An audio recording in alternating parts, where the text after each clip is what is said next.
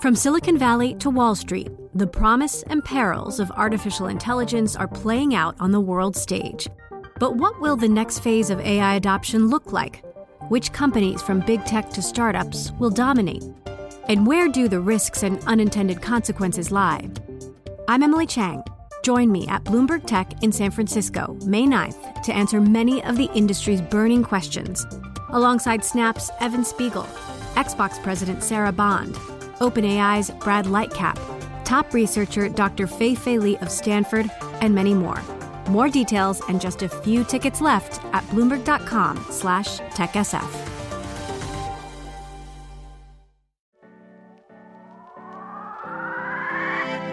Well, Elon Musk is now the richest person on the planet. More than half the satellites in space are owned and controlled by one man. Starting his own artificial intelligence company.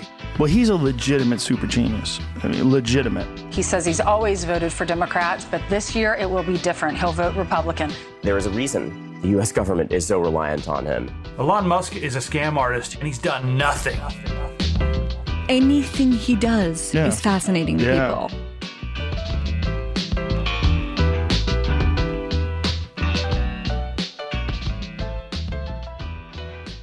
Welcome to Elon Inc., where we discuss Elon Musk's vast corporate empire, his latest gambits and antics, and how to make sense of it all. I'm Joel Weber, sitting in for David Papadopoulos.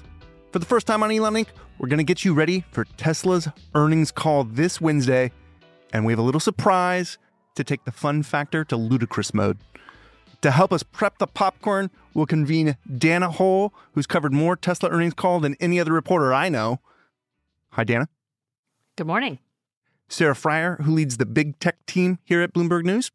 Hello. And Max Chafkin, senior reporter at Bloomberg Businessweek. Hey. But first, some recent topics we've discussed on Elon Inc. have been back in the news. A big one, anti-Semitism. Both X and Musk have been accused of amplifying hate speech on the platform. On Monday, Musk got a private tour of the Auschwitz concentration camp in southern Poland. Later, he participated in a discussion hosted by Ben Shapiro, a controversial media pundit. Let's listen. I have twice as many Jewish friends as non-Jewish friends. I'm like Jewish by association. I'm aspirationally Jewish. Sarah, what do you make of this visit to Auschwitz and sort of this Musk non-apology apology? It's extremely cringy. To go to a concentration camp to try to launder your image and say that you are aspirationally Jewish, basically like this happened to your people by association. I mean, I can't believe it happened. Just welcome to the tribe, brother. Thank you. As a Jewish American, I'm just so happy to have encountered another Jewish American, Elon Musk. I also agree. Why is Elon doing this, Max? Cringe. So our editor, Naomi, joked yesterday that, normally, if you commit an anti-Semitic faux pas, you have to go to the Holocaust Museum in Washington, D.C. If you commit a world historical anti-Semitic faux pas, if you allow hundreds or maybe even thousands of crazy anti-Semitic accounts, if you buy into crazy conspiracy theories, if you, as the world's richest man, promote all this nonsense, then you have to actually go to Auschwitz. And so, yeah, I mean, he's like attempting to make things right, I guess. But of course, doesn't seem to be really addressing any of the normal stuff and is claiming Jewish identity in an extremely depressing and cringeworthy way, in my opinion. Just struck me as like a very political, it's like all optics. It's like there's Elon Musk looking somber with, let us note, his 3-year-old toddler on his shoulders. And an Auschwitz survivor standing next to him, too. And an Auschwitz survivor standing next to him, and then like the images that were released, it very much struck me. It looked like a political campaign stop. Obviously, Musk is not running for any kind of office, but it had all of the stagecraft of a political moment during the week when Tesla is reporting earnings. And so for him to sort of take the time to fly to Poland and fly back, why now? It's all because of X and advertising, right, Sarah? I mean, this is still sort of an effort to lure the advertisers back. It's wild because this is the only thing that Elon Musk and Linda Yaccarino are talking about. Linda's the CEO. When they speak publicly, like they're just doubling down on the how could you think we were ever anti-Semitic. Meanwhile, if you look at what Elon Musk is tweeting, it runs the gamut. There's all sorts of anti-immigrant sentiment, all sorts of other race-tinged stuff, and he's promoting a lot of these accounts that are the worst of the worst.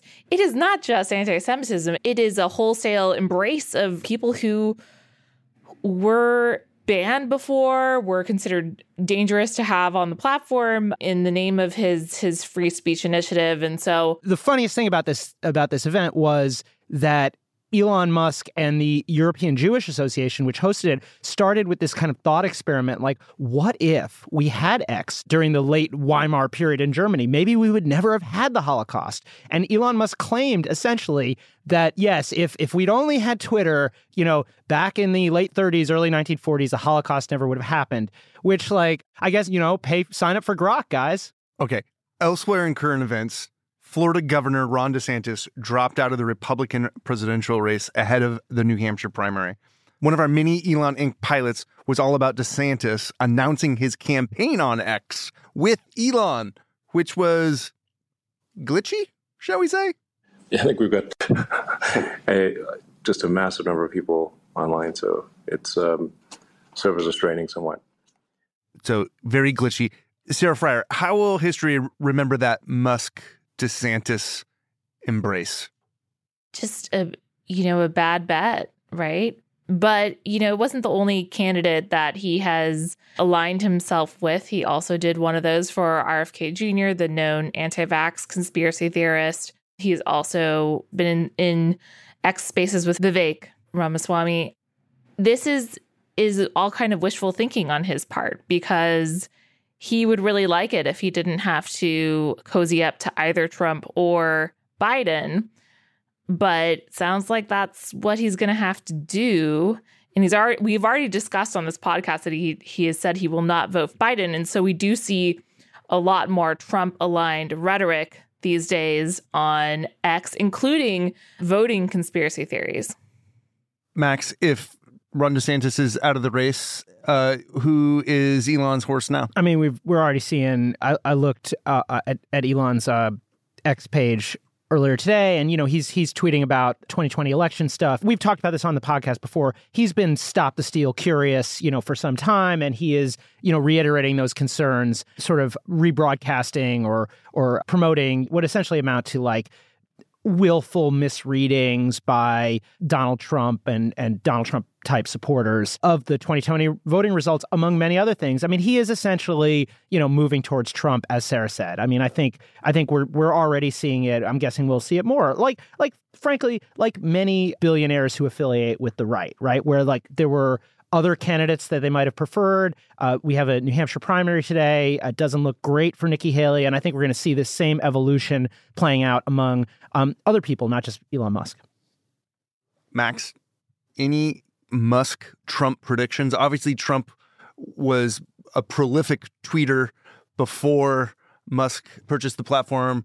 Trump obviously has not been active on X, but there sets up this dynamic where you've got Musk and Trump perhaps needing one another. First of all, to me, Musk supporting Trump is like a foregone conclusion, basically. I think it's going to happen. I think you could argue it has already happened. The real question to me is like, what happens after 2020, there were all of these right-leaning social networks that launched, one of which was Truth Social, Donald Trump's company. And then another one of them is X, essentially. And it does seem like X has a chance of like claiming that market. You do sort of wonder, and this is kind of a deep cut. I mean, you really have to be interested in sort of right-wing media and media landscape to care like what happens to Truth Social, Parler, Getter, what's the right-wing dating site, The Right Stuff. Like there are all these sort of media adjacent businesses that seem like their reason for being doesn't exist as much now that Elon Musk has so firmly turned X to that market. So in that sense, it's like all gravy for Elon. I think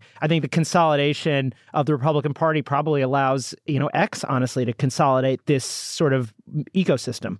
But let's be clear, Trump does not need X the way he needed Twitter in 2020 or 2016. It is a completely different platform now, and Trump has managed to build up his own network that he has control over of email addresses, of phone numbers, of people who will hand him those $5 donations when he sends a scary thought. I think that that's really how we are seeing political fundraising evolve. And the idea that, a politician needs to use X in order to rally their base may still be in Musk's mind, which is why he rewarded the candidates that were leaning into it. But as we've seen, that hasn't been successful for them. And I think that what Trump is seeing with the platform is the same thing we're all seeing. It is not as effective anymore for driving results with an audience. The followers that it shows you have are not all visiting the platform anymore. So I think in that sense, maybe Musk needs Trump more than Trump needs Musk at this point. I 100% agree with that. And I do think there's some question about whether Trump ever needed Twitter. I think there has been a tendency to kind of overstate the impact of social media. And a lot of times media kind of chases whatever people are into rather than setting the agenda. But with Trump, it definitely is has reached a different dynamic where he's basically been absent from this platform for a very long time, and it hasn't seemed to make a huge difference. One more fallout of DeSantis exiting the race.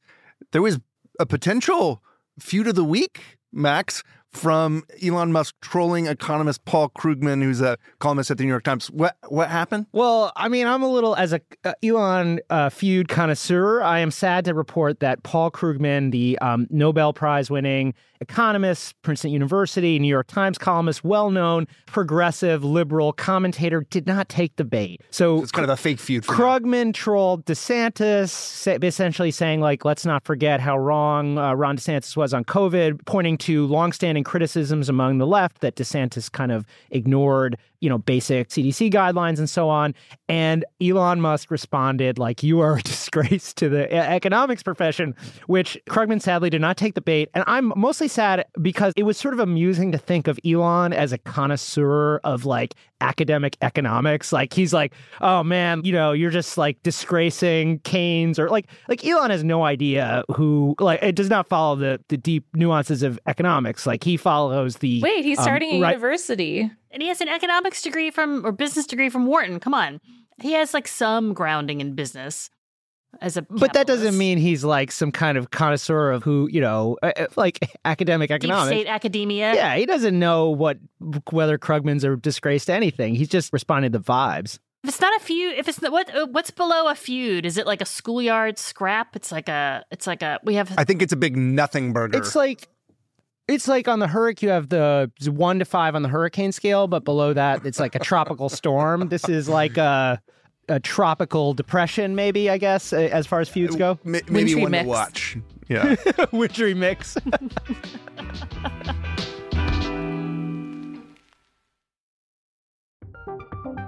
From Silicon Valley to Wall Street, the promise and perils of artificial intelligence are playing out on the world stage. But what will the next phase of AI adoption look like? Which companies, from big tech to startups, will dominate? And where do the risks and unintended consequences lie? I'm Emily Chang.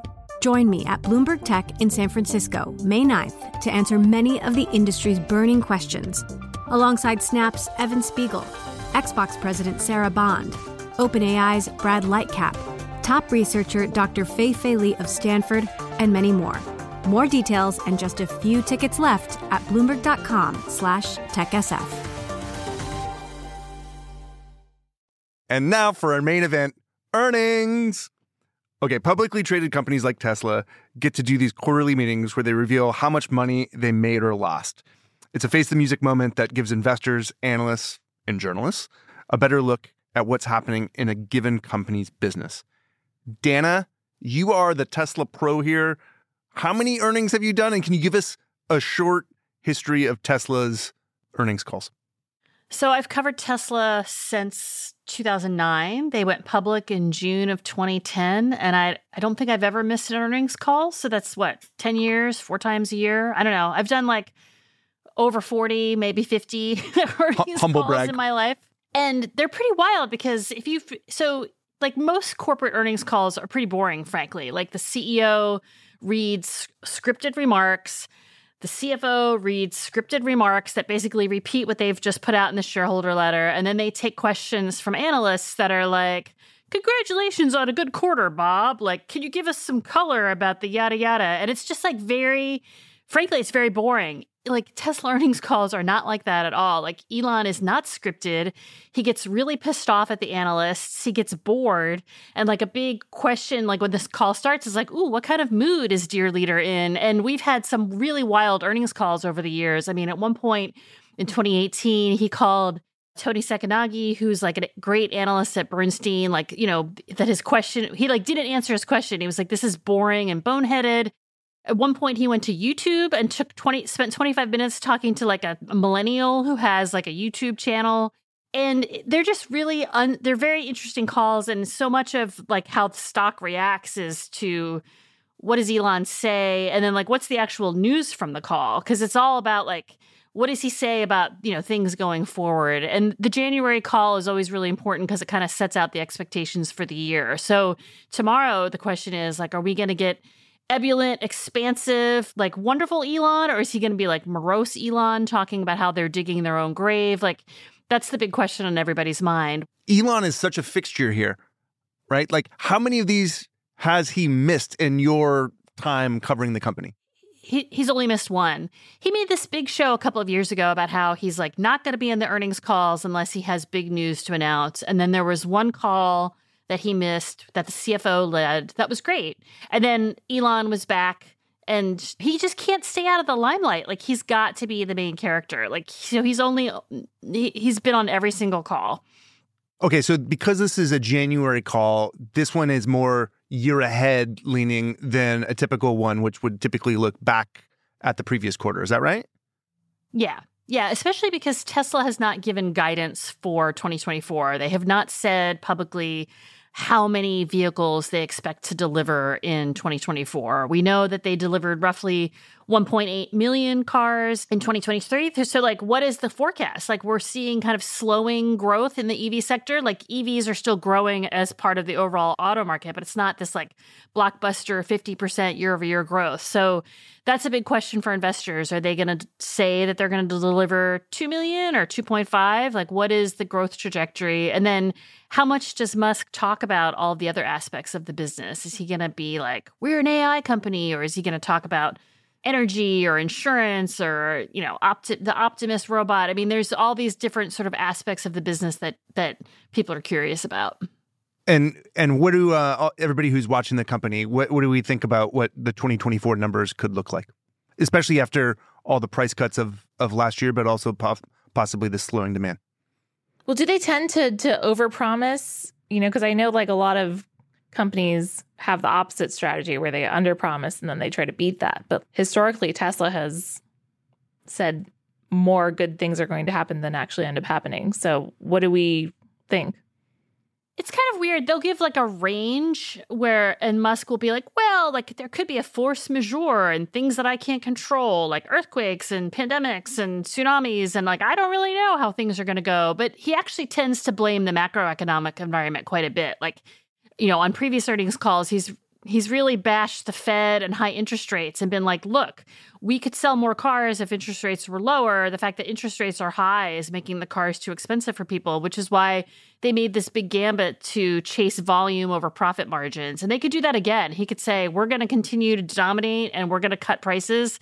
And I mean, that would be one strategy. It's just that then the margins are much smaller. But, you know, Tesla has room to play with their margins, and we could see that again in 2024. It also seems like there's like a real guidance and then an Elon Musk guidance. Elon will throw in, hey, like anything's possible, like full self-drive. There's this whole other category of stuff that doesn't relate to like number of units sold or like margins, where the guidance is whacked out and kind of everyone understands that this is like, these are not real timelines. These are Elon Musk timelines. You know, I was reading an analyst note that Dana sent me just before we went on, and they're talking about the question of robo-taxis is anywhere from 3 years to a decade out. Like that's the timeline that this analyst was suggesting, which is like a huge range. And it reflects the fact that Elon Musk has essentially said robo-taxis are just around the corner basically every year for almost a decade. So it's like very confusing, and analysts have just learned to, I think, just kind of ignore/discount some of those wilder promises.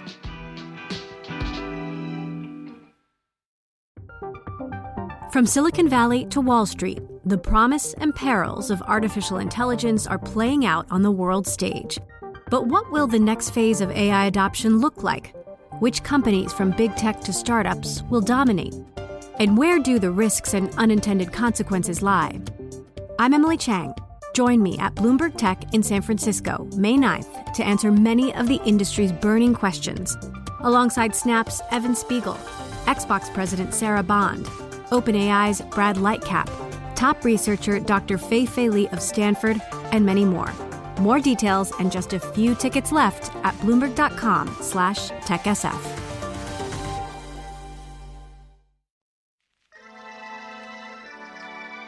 And now for the really fun part.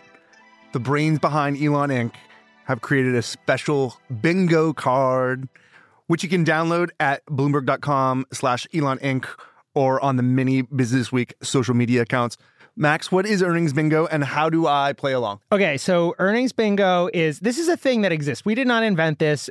All credit to the Elon stans out there on Twitter, as well as the Elon critics, the Tesla Q army. Basically, anyone who has an opinion about this guy has been making these bingo cards for years. And the idea is you have a card, the one that we have, which you can go to Bloomberg.com/Elon Inc. and download, and it's 24 squares. It's plus really, I love it. Plus the free space. So I'll just tell you. So some of these are ones that I think are definitely going to happen. Like this is like easy money. Some of these. So for instance, walk me through some of the highlights. Okay, so we've got BING G4. That's Cybertruck. That's a gimme. That's practically a free space. Now B1 is definitely less likely, I would say. And that one's what? Audibly Puff's joint. So as I understand it, like my job at Bloomberg now, at least part of my job anyway, is I'm going to be listening to that podcast as the, person who has to listen for the audible joint puffing. By the way, that was B2. B2. Because it's not enough to just puff a joint. Yeah. It has to be audible. Dana, do you have a favorite on here that you're going to hopefully get to scratch out? Yeah, so I think what's really interesting is, Elon just has this very peculiar way of speaking that all of his fans then adopt. And I am a big fan, I forget what the square is, but reasonably optimistic. Because, Elon will say, I'm reasonably optimistic that we'll have full self-driving by the end of the year. Or I'm reasonably optimistic that we will, sell 50,000 Cybertrucks in 2024. And so the bingo card is really about Musk and his language and his very unique use of language and how he invents all of these words that then enter the lexicon. Like gigafactory is not a real word, but Elon started calling his battery plant a gigafactory. And now every automaker and every battery company on the planet talks about how they have a gigafactory. Similarly, Megapack. Like, what the hell is a Megapack? It's Tesla's name for their utility scale battery product. So I would love to get a linguist on the phone someday to talk to us all about this, but his use of language is very unique, and it is adopted by his legions of fans. And the other thing about the earnings calls is that, tens of thousands of people listen to them. Employees listen to them, fans listen to them.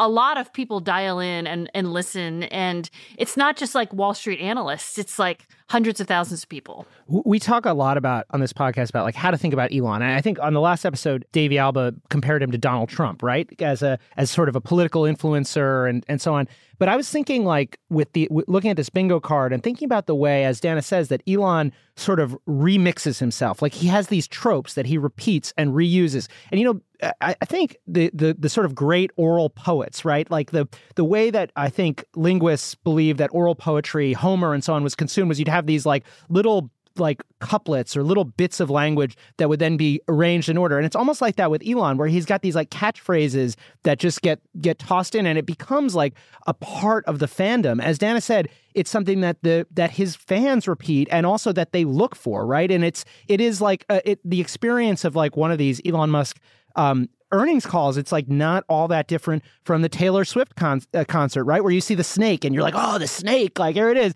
And except here it's like Optimus or Dojo or the phrase, digging our own grave or whatever. My other favorite swear here is not many people understand this, which is just like a thing that he says all the time and just really speaks to like this sense of in Elon fandom of that you're given access to this truth, or really it's like a set of truths that are not well understood. And if you understand them, you are going to you're going to get rich. You're going to be a part of this. It's not only going to be a source of cultural meaning, but it's going to be a source of wealth. Well, no, I was just going to say, like, I love O3 refers to Earth as a market because that is just so how he talks about everything. Like, are you with humanity or against it? We're fighting for our consciousness. We're fighting for the future of Earth.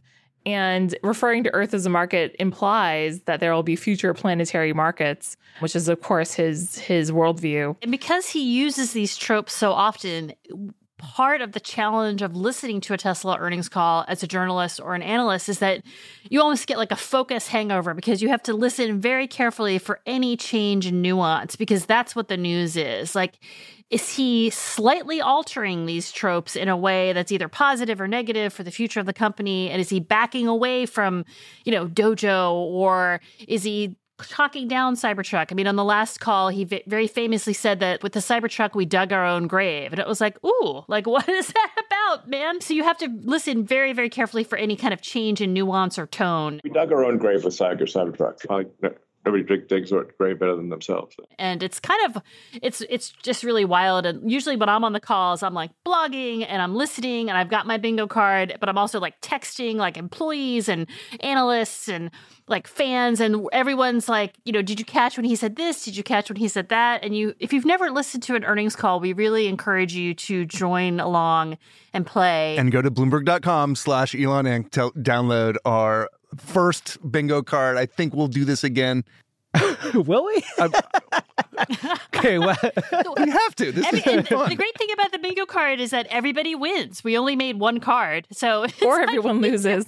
We'll see. Or everyone, yeah. What happens if I win? Do I get all that money that you were talking about, Max? Well, I just want to say, like, it sounds kind of superficial to be. Dana opened this conversation talking about, do we get dour Elon? Do we get happy Elon? But like that actually matters, and like that's what Dana's kind of saying is that because he repeats these phrases, like it sounds like we're doing like theater criticism or something, but like the fortunes of this company, hundreds of billions of dollars, hundreds of thousands of jobs, sort of depend on like what Elon projects. And like, does he sound depressed, when he's talking to this audience of analysts and fans? And like, it's just such a weird world we live in. And like, you can kind of understand, I doubt this is a cause for Elon to believe in the simulation, but it kind of makes me just like question our reality when so much depends on, basically how Wall Street interprets Elon Musk's mood. Yeah, the other thing that's really fun to do if you have a terminal is while he's talking, watch GIP post, and you can see the stock trade after hours in real time. And if he gets like dark, and if we get like dark Elon, you will just see the stock completely tank. And then if he's like ebullient and like very confident, you'll see the stock go up. And so that's like another trick of the trade that a lot of people do. You all just learned a terminal function. Yeah, I love that. Dana and I are going to be live blogging on the terminal as well. So, get ready. People are also already criticizing our bingo card. We don't have a square that says the limiting factor. We don't have a square that says, talks about population collapse. But to be fair, like he doesn't really talk about population collapse on the earnings calls. He talks about them like all the rest of the time. You know what, listeners, tell us what's wrong with our bingo card. Tell us what's missing. Make your own bingo cards. Yeah, we'll be back in Q1. Yeah, Q1 is only 3 months away. Yeah, exactly. All right, enough. Let's call it. Thanks for listening to Elon Inc. And thanks to our panel, Dana, Sarah, and Max. Thank you. Thank you. Always a pleasure.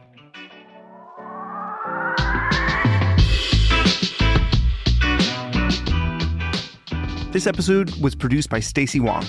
Naomi Shavin and Rehan Harmanchi are our senior editors. The idea for this very show came from Rehan.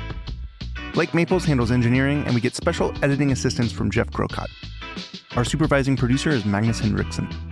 The Elon Inc. theme is written and performed by Taka Yasuzawa and Alex Segura. Sage Bauman is the head of Bloomberg Podcasts and our executive producer. I'm Joel Weber, covering for David Papadopoulos. If you have a minute, please rate and review our show. It'll help other listeners find us. Also, let us know what you think of Tesla Bingo. See you next week.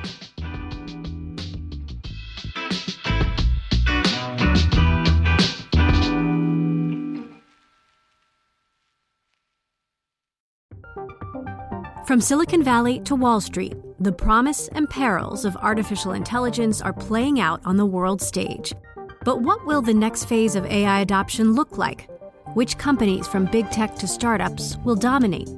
And where do the risks and unintended consequences lie? I'm Emily Chang.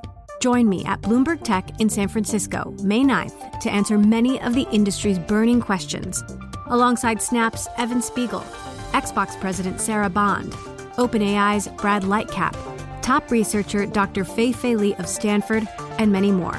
More details and just a few tickets left at Bloomberg.com/TechSF.